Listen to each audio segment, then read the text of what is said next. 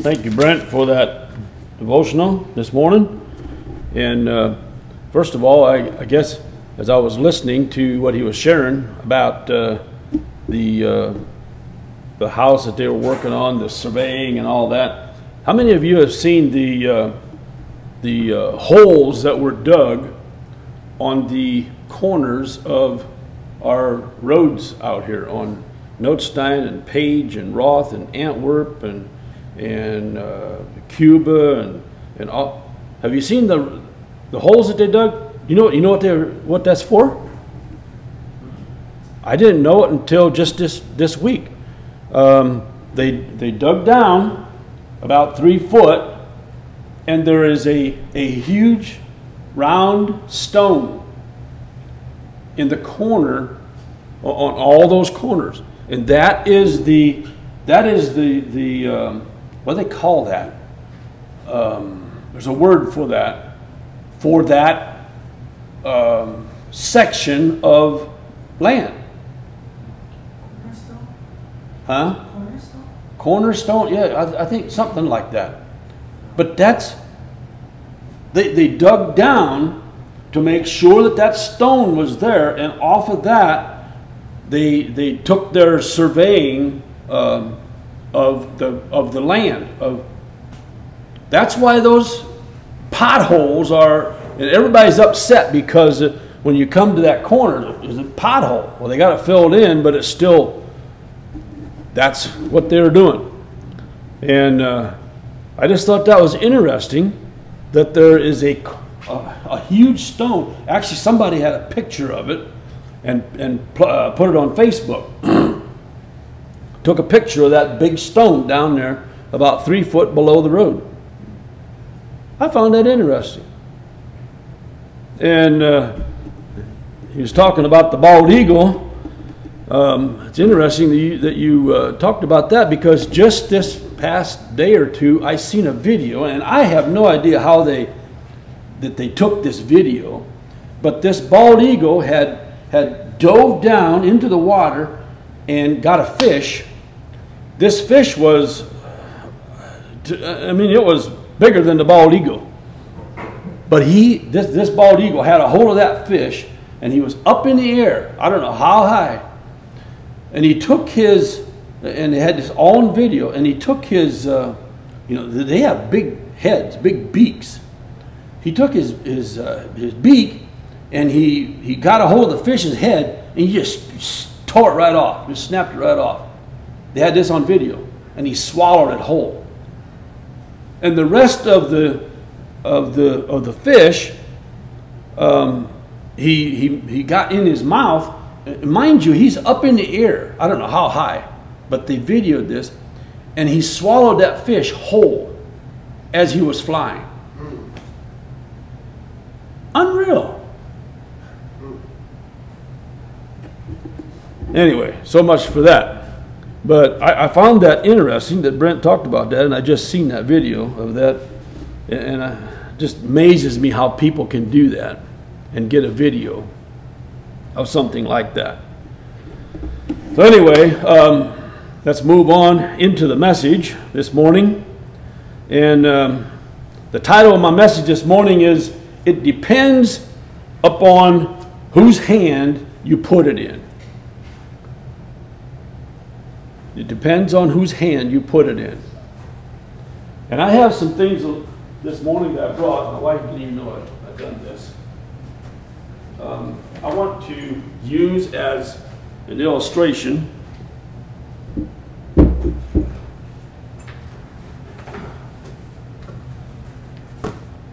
I was hoping that Brent's kids would be here.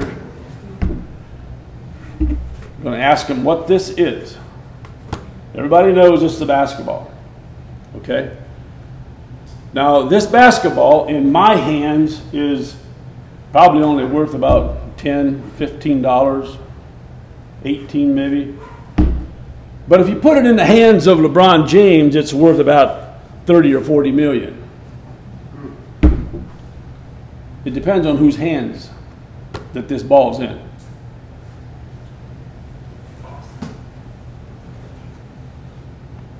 Everybody knows what that is. This is a football. And again, this football in my hands is only worth about $15. But if you put it in the hands of Peyton Manning, it's worth about 50 or 60 million. Makes a difference, doesn't it? It depends on whose hand you put it in.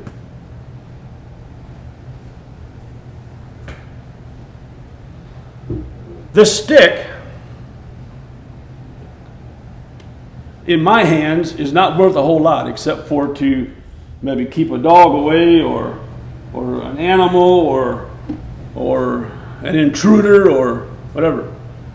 But if you put this stick in the hands of Moses, it'll part the Red Sea. Or when he struck the rock, it'll bring forth water. It depends on whose hand you put it in.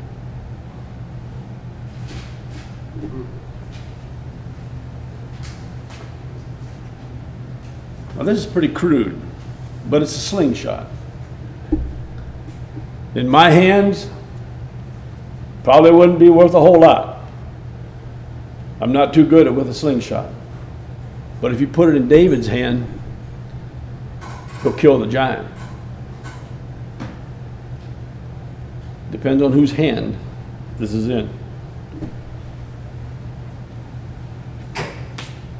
Now the 2 fish and the 5 loaves would feed me and maybe a few others.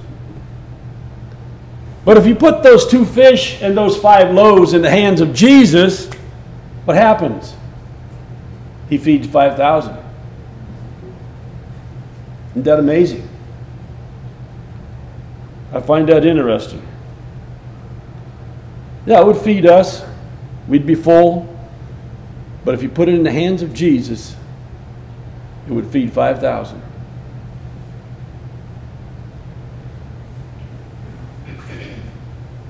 These nails here, they're not very big nails, but in my hands,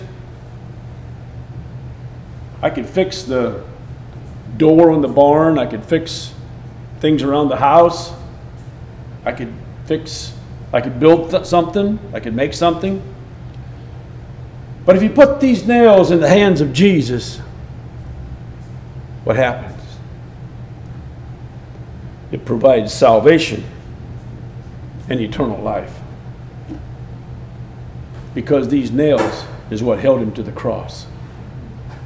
It depends on whose hands you put them in.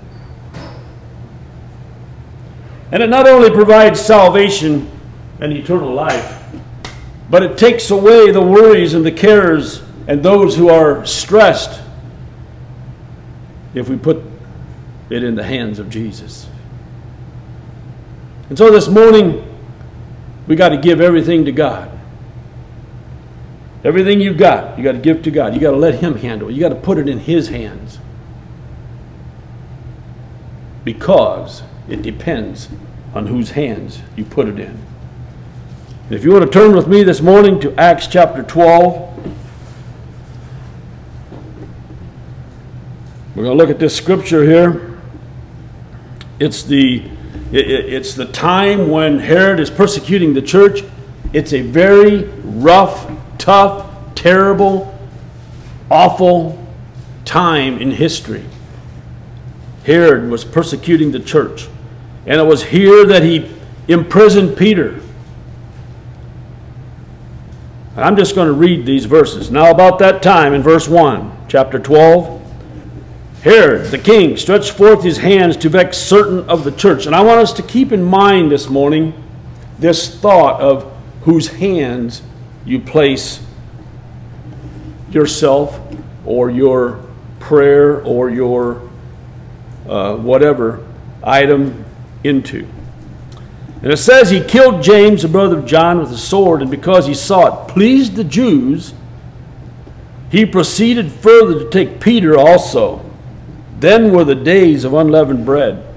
And when he had apprehended him, he put him in prison and delivered him to 4 quaternions of soldiers to keep him, to make sure that he would not escape or to get out, intending after Easter to bring him forth to the people. Peter therefore was kept in prison. But I want you to notice here, but prayer was made without ceasing of the church unto God for him. The church in that day, in that time, was committed to prayer and to praying for Peter. They had placed it into the hands of God. It says here, without ceasing unto God for him. For who? For Peter. And when Herod would have brought him forth the same night, Peter was sleeping between two soldiers. Now, just kind of picture that in your mind. Peter is sleeping. He's in prison, but he's sleeping between two soldiers, bound with chains. And the keepers before the door kept the prison. And behold, the angel of the Lord came upon him, and a light shined in the prison. It didn't wake up the guards. And he smote Peter on the side. Wake up! And his chains fell off from his hands. And the angel said unto him, Gird thyself, and bind on thy sandals. And so he did. And he saith to him, Cast thy garment about thee, and follow me. I don't know how this all happened, how this all took place. But I can tell you, and I can assure you, that the church was back home. They were praying, and they had placed Peter into the hands of God, and were praying for him, for his release from the hands of these guards and from this prison. And it says he went out, followed him, and wist not that it was true which was done by the angel, but thought he saw a vision. When they were past the first and the second ward, they came into the iron gate that leadeth into the city, which opened to them of his own accord. It opened by itself. And they went out and passed on through one street, and forthwith the angel departed with him. Now, when we can see here that when we place our prayers and our motives, our actions, our thoughts, our thinking into the hands of God, what God can do in a mighty way. And when Peter was come to himself, he said, Now I know of a surety that the Lord hath sent his angel, and hath delivered me out of the hand of Herod, and from all the expectation of the people of the Jews. When we had considered the thing, he came to the... I want you to notice these next couple verses here. He came to the house of Mary. He's released. He's out of prison. And the church has been praying back home. They had gathered, and they were having a prayer meeting, and they were lifting up Peter to the Lord. You know, just like when we gather together, we have prayer for certain individuals, certain situations, and things that take place in our community, in our families, in our homes. And we make it a matter of prayer. And rightly so. But I wonder sometimes how serious and how much we are into this prayer and praying for these situations, so that, do we truly place it into the hands of God? Or are we just going through the motions? Well, we had prayer for them. We had prayer for him.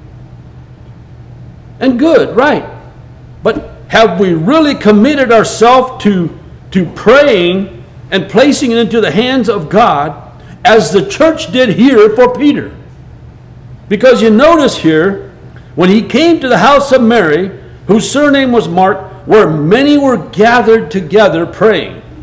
And as Peter knocked at the door, a damsel came to hearken, named Rhoda.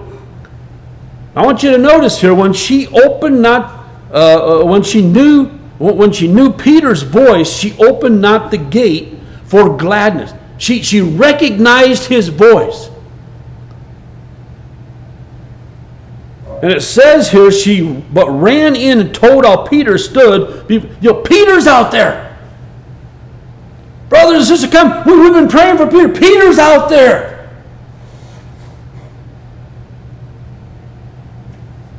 And they said unto her, Thou art mad. Now how many times have we prayed for things, situations, a brother, a sister, a young person, and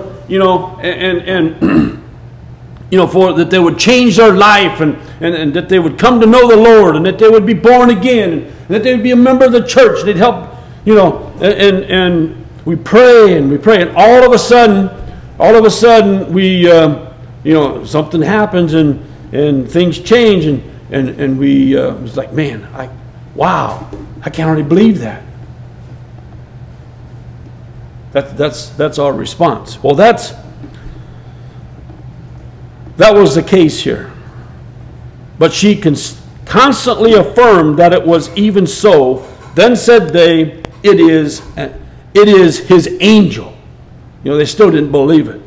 But Peter continued knocking. And when they had opened the door and saw him, they were astonished. They were amazed. But he, beckoning unto them with the hand to hold their peace, declared unto them how the Lord had brought him out of the prison. And he said, Go shew these things unto James and to the brethren. And he departed and went into another place. Now as soon as it was day, there was no small stir among the soldiers, what was become of Peter. They were afraid. And when Herod had sought for him and found him not, he examined the keepers and commanded that they should be put to death because they had allowed Peter to escape. And he went down from Judea to Caesarea and there abode. And Herod was highly displeased with them of Tyre and Sidon, but they came with one accord to him, and having made Blastus the king's chamberlain their friend, desired peace, because their country was nourished by the king's country. And upon a set day, Herod, arrayed in royal apparel, sat upon his throne and made an oration unto them.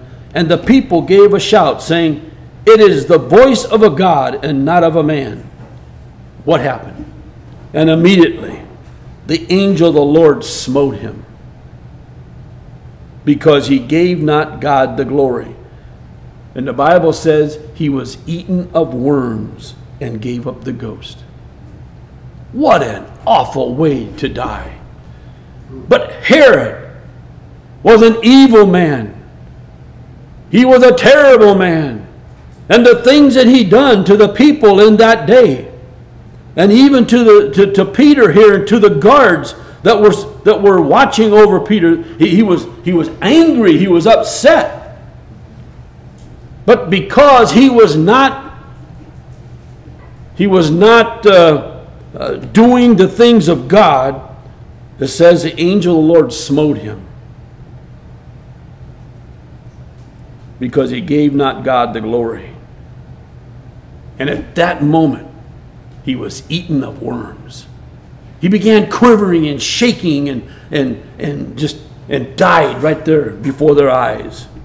He gave up the ghost. Wow. Prayer is a wonderful privilege. And I believe this morning that's what we need to keep in mind. As we pray, individually, personally, corporately, together as a church. We have all experienced, we all have testimonies of things that have happened and taken place because of the power of prayer, because we're earnest about it. We're sincere. And we want God's hand in the situation, just like the people did here for Peter. It reminds us that there is power in corporate prayer. The special dynamic that comes into play when God's children come together, when God's people come together, united in faith and purpose, to seek the face of the Lord in prayer, to place it in His hands.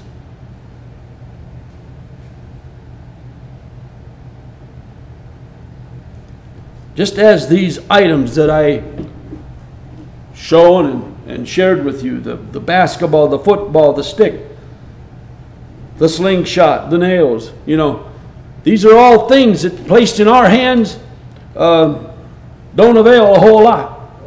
But if they're put into the hands of the right people, they bring about a lot. And as I said, beginning here in chapter 12, it was a time of problems.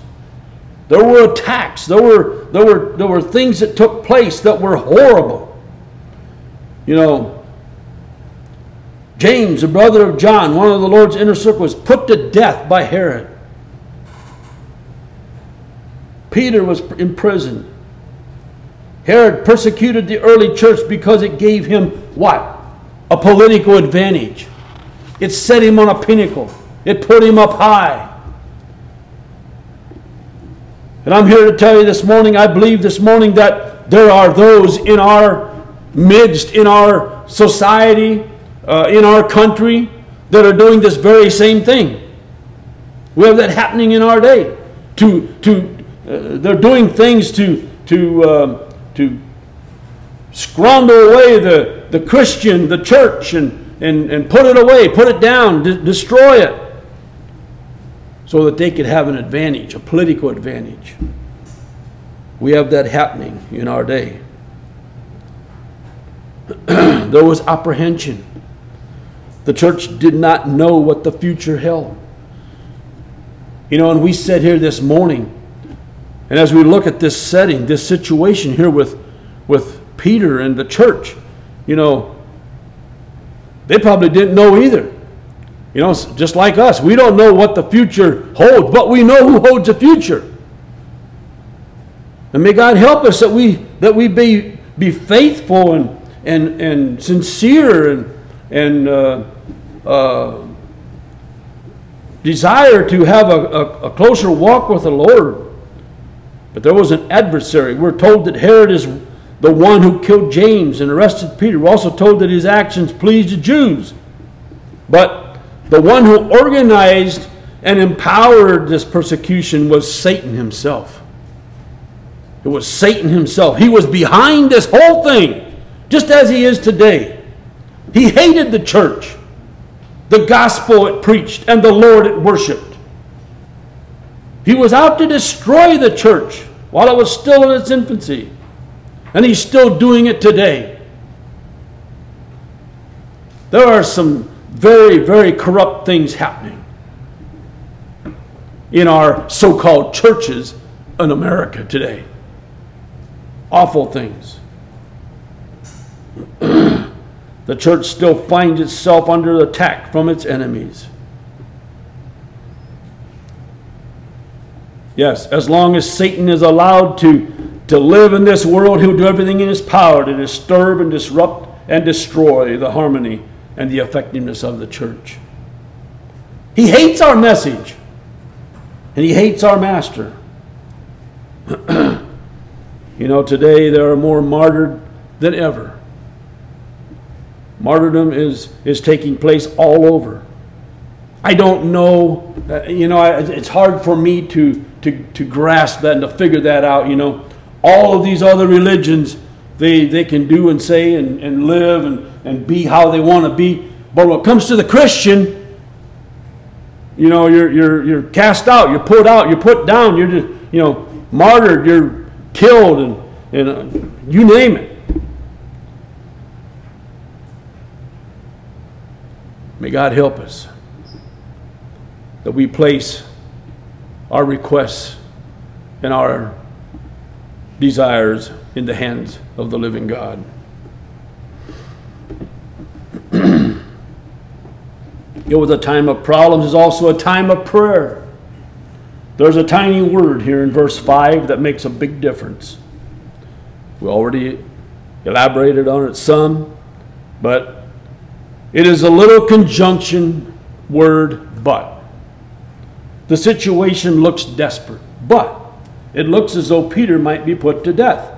But it looks as though the fledgling church might be destroyed before it can carry the gospel to the world. But in the face of overwhelming problems, The church bowed its head as one person, and it called on God. It placed it into his hands. The church did not cower. And that's where we're called to stand for truth and for righteousness. The church lifted its collective voice and rang the prayer bells of heaven. And God heard, and he answered, and he delivered Peter from that evil situation. It was a fervent prayer. We're told that prayer was made without ceasing. You know, the word ceasing means to stretch forth. Or, in other words, it's a medical term that refers to a stretched ligament or a pulled muscle. It has the idea of going beyond the boundaries. Reaching out, ceasing, totally giving it to the Lord. It was a faithful prayer. By faithful praying, I mean theirs was a prayer of faith. Their prayers were made to God. This seems obvious, but there are times when it seems like our prayers are designed to be heard by other people, or even by us. You know, with some big, exuberant, enormous words or something fancy. It doesn't have to be that way. Just simply call to God and to put it in his hands. Place it in the hands that made the difference.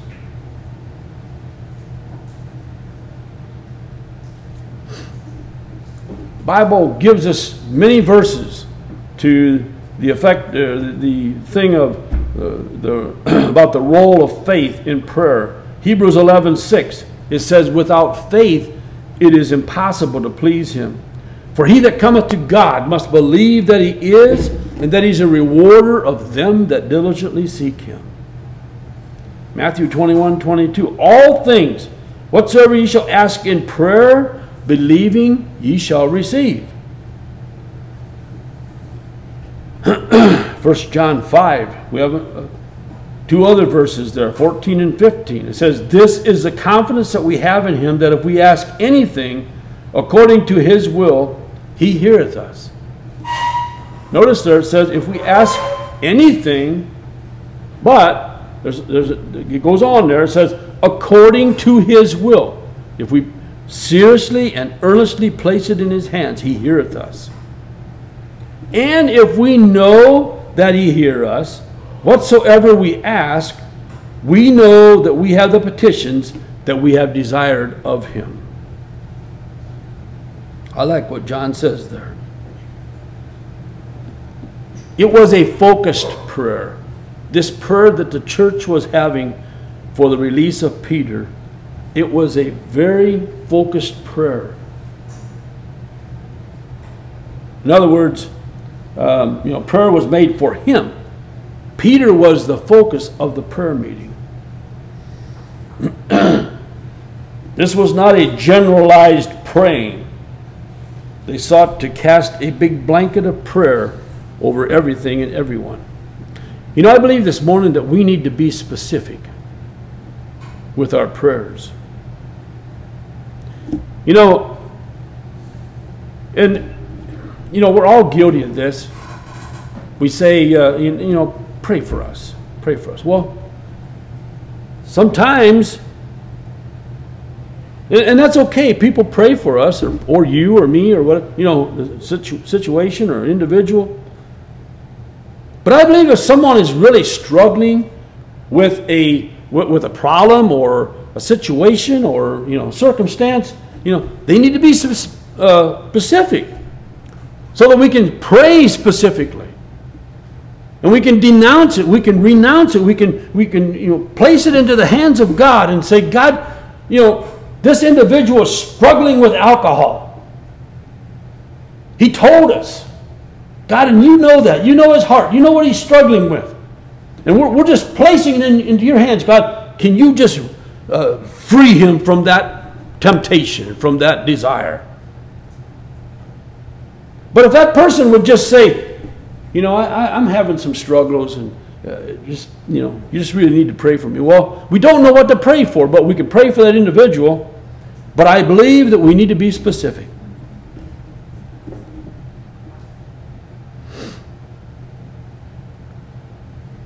Yes, it was a time of problems, a time of prayer. It was a time of power. There was a powerful salvation. When the church prayed, God heard them and answered their prayers. Peter was delivered through a tremendous, miraculous intervention. He placed him in the hands that matter. I wonder what we might see God do if we learn how to pray as we really should. I wonder who He might save. You know, over the past number of years, you know, it was one of my prayers, one of my desires that the Lord would move in this community amongst our people. And for those of you that are here, you know that there's many of them that have come out from the setting that they were in. And there were those that came out from that setting that I never dreamt would ever do that. And I find myself saying, I can't believe that. But you know what? That's what I was praying for. That's what I was praying for. I believe that our God is still the God of miracles. He's able to do so much more than what we've ever seen Him do. There were powerful surprises. When Peter was released from prison, he went to the house where the church had met to pray. He knocked on the gate. And the Bible tells us here that a little gal named Rhoda, I don't know how old she was. I don't know how big she was. But it says a damsel came to hearken named Rhoda. In my mind, I picture her as a young teenage girl who was there with her mom and dad at this prayer meeting. And when they heard the knock on the door, she was maybe one of the oldest of the young people. And so she went to the door. I don't know. I'm just thinking out loud here in my mind. I like to try to picture these settings. And as Rhoda got to the door there, she heard his voice. She recognized his voice and went and told the church that Peter was outside. Now, there are those people in our midst, in our families, when you are somewhere you can't see them, but you can hear their voices. You can tell who the people are, can't you? By their voice. That's how it was with Peter when he was at the scene when Jesus was being before Herod and the high priest there. He was out in the courtyard, and the damsel said, "Art thou one of them? Thy speech bewrayeth thee," it said. When somebody comes from Kentucky, you can pretty much tell that they're from the South. Yeah, well, we all do things this way, They have that slang. You can tell where they're from. If they're from Canada, they have this yay, and the Bible says, and all those kind of things. You can tell where they come from by their speech. And so this young gal recognized Peter's voice. And when she went back to tell them, "Mom and Dad, Peter's outside the door," they said, "She's mad. Thou art beside thyself. What happened with you? Are you going crazy?" Here, they were gathered there to have this prayer for Peter, for his release. And when they find out that this Rhoda tells them that he's outside the door, they don't believe it. Isn't that how it is many times?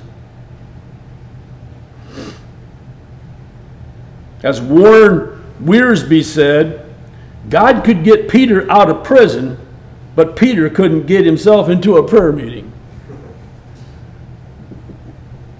Yet when they investigated, they discovered that it was Peter himself, and they were astonished. Why were they amazed? Why were they, after all, they'd been praying for this very thing. They were surprised because they were just like us.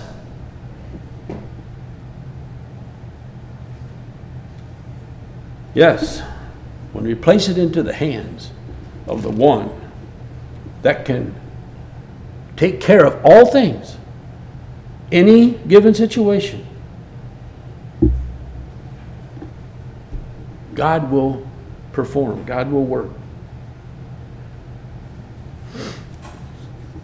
Jesus tells us in Mark chapter 9 that if ye have faith as a grain of mustard seed, ye shall say unto the mountain, remove hence to yonder place, and it shall remove, and nothing shall be impossible unto you.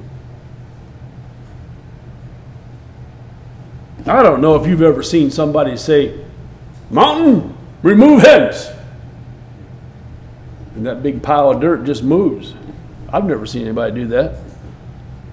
But Jesus says here that we have faith as a grain of mustard seed. You know how big a mustard seed is? You can't hardly even see it. It's so small. And so evidently, Jesus is saying that, many times we don't have faith at all. We don't even have enough that, the size of a mustard seed. As long as we live in this world and speak to God, we'll often be astonished at His answers. And there's been testimonies after testimonies, and example after example of individuals, people traveling, doing things, going somewhere, how that God has performed wonderful miracles in protecting, saving, and guiding, and giving them direction in whatever that it was. And I praise God for that. That we have that source. But we have to place it in His hands. We have to place it in His hands. There was powerful sovereignty. God proved sovereign over the opposition. Herod, the king, who dared persecute the Lord's people, as we already shared, dies a horrible death at the hands of God. Wickedness will be brought under. It will be taken down. God will have the last word. God will have the last word. Herod, in his wicked estate, he thought he was, the individual, the person, because everybody and everything looked to him and bowed to him and did what he said, and he was this evil, ruthless man. But the time came when God said, that's enough. God said, that's enough.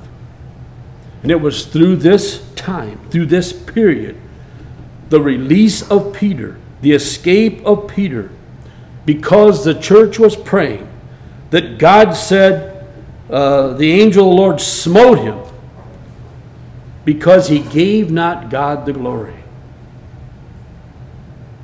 What an awful, awful setting. But that's what happens. That's what happens when you do not obey and trust in the Lord as we should. And so this lesson we need to learn today is, it can't be measured in numbers on a board. If that's the criteria for our success, then John the Baptist and Jeremiah were dismal failures. The truth is, the success of our church does not rest on your shoulders or mine.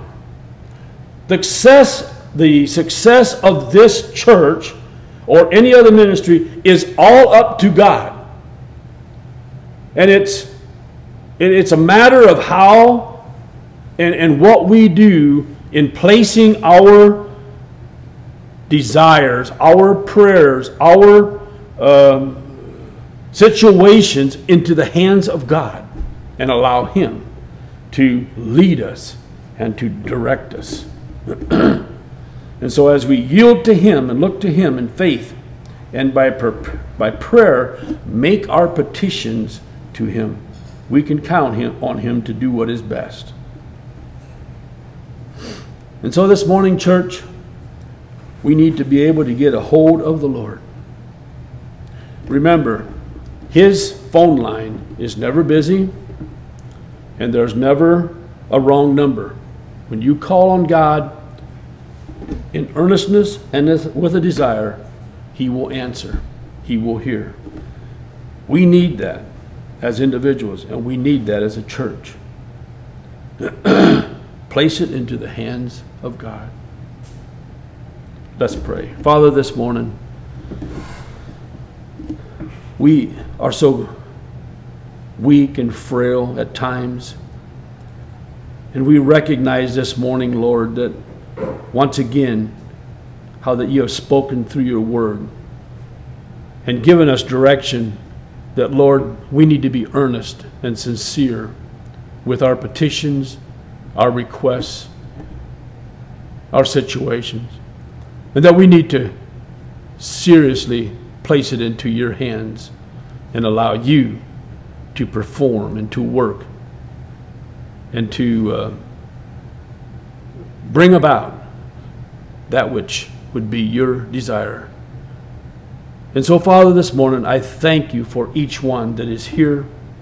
I pray for your anointing to rest upon every home that's represented. I pray that you would bless them. And may we as a church, Lord, collectively and individually call out to you and to place all things into your hands. And we'll give you the praise and the glory. For it's in Jesus' name we pray. Amen.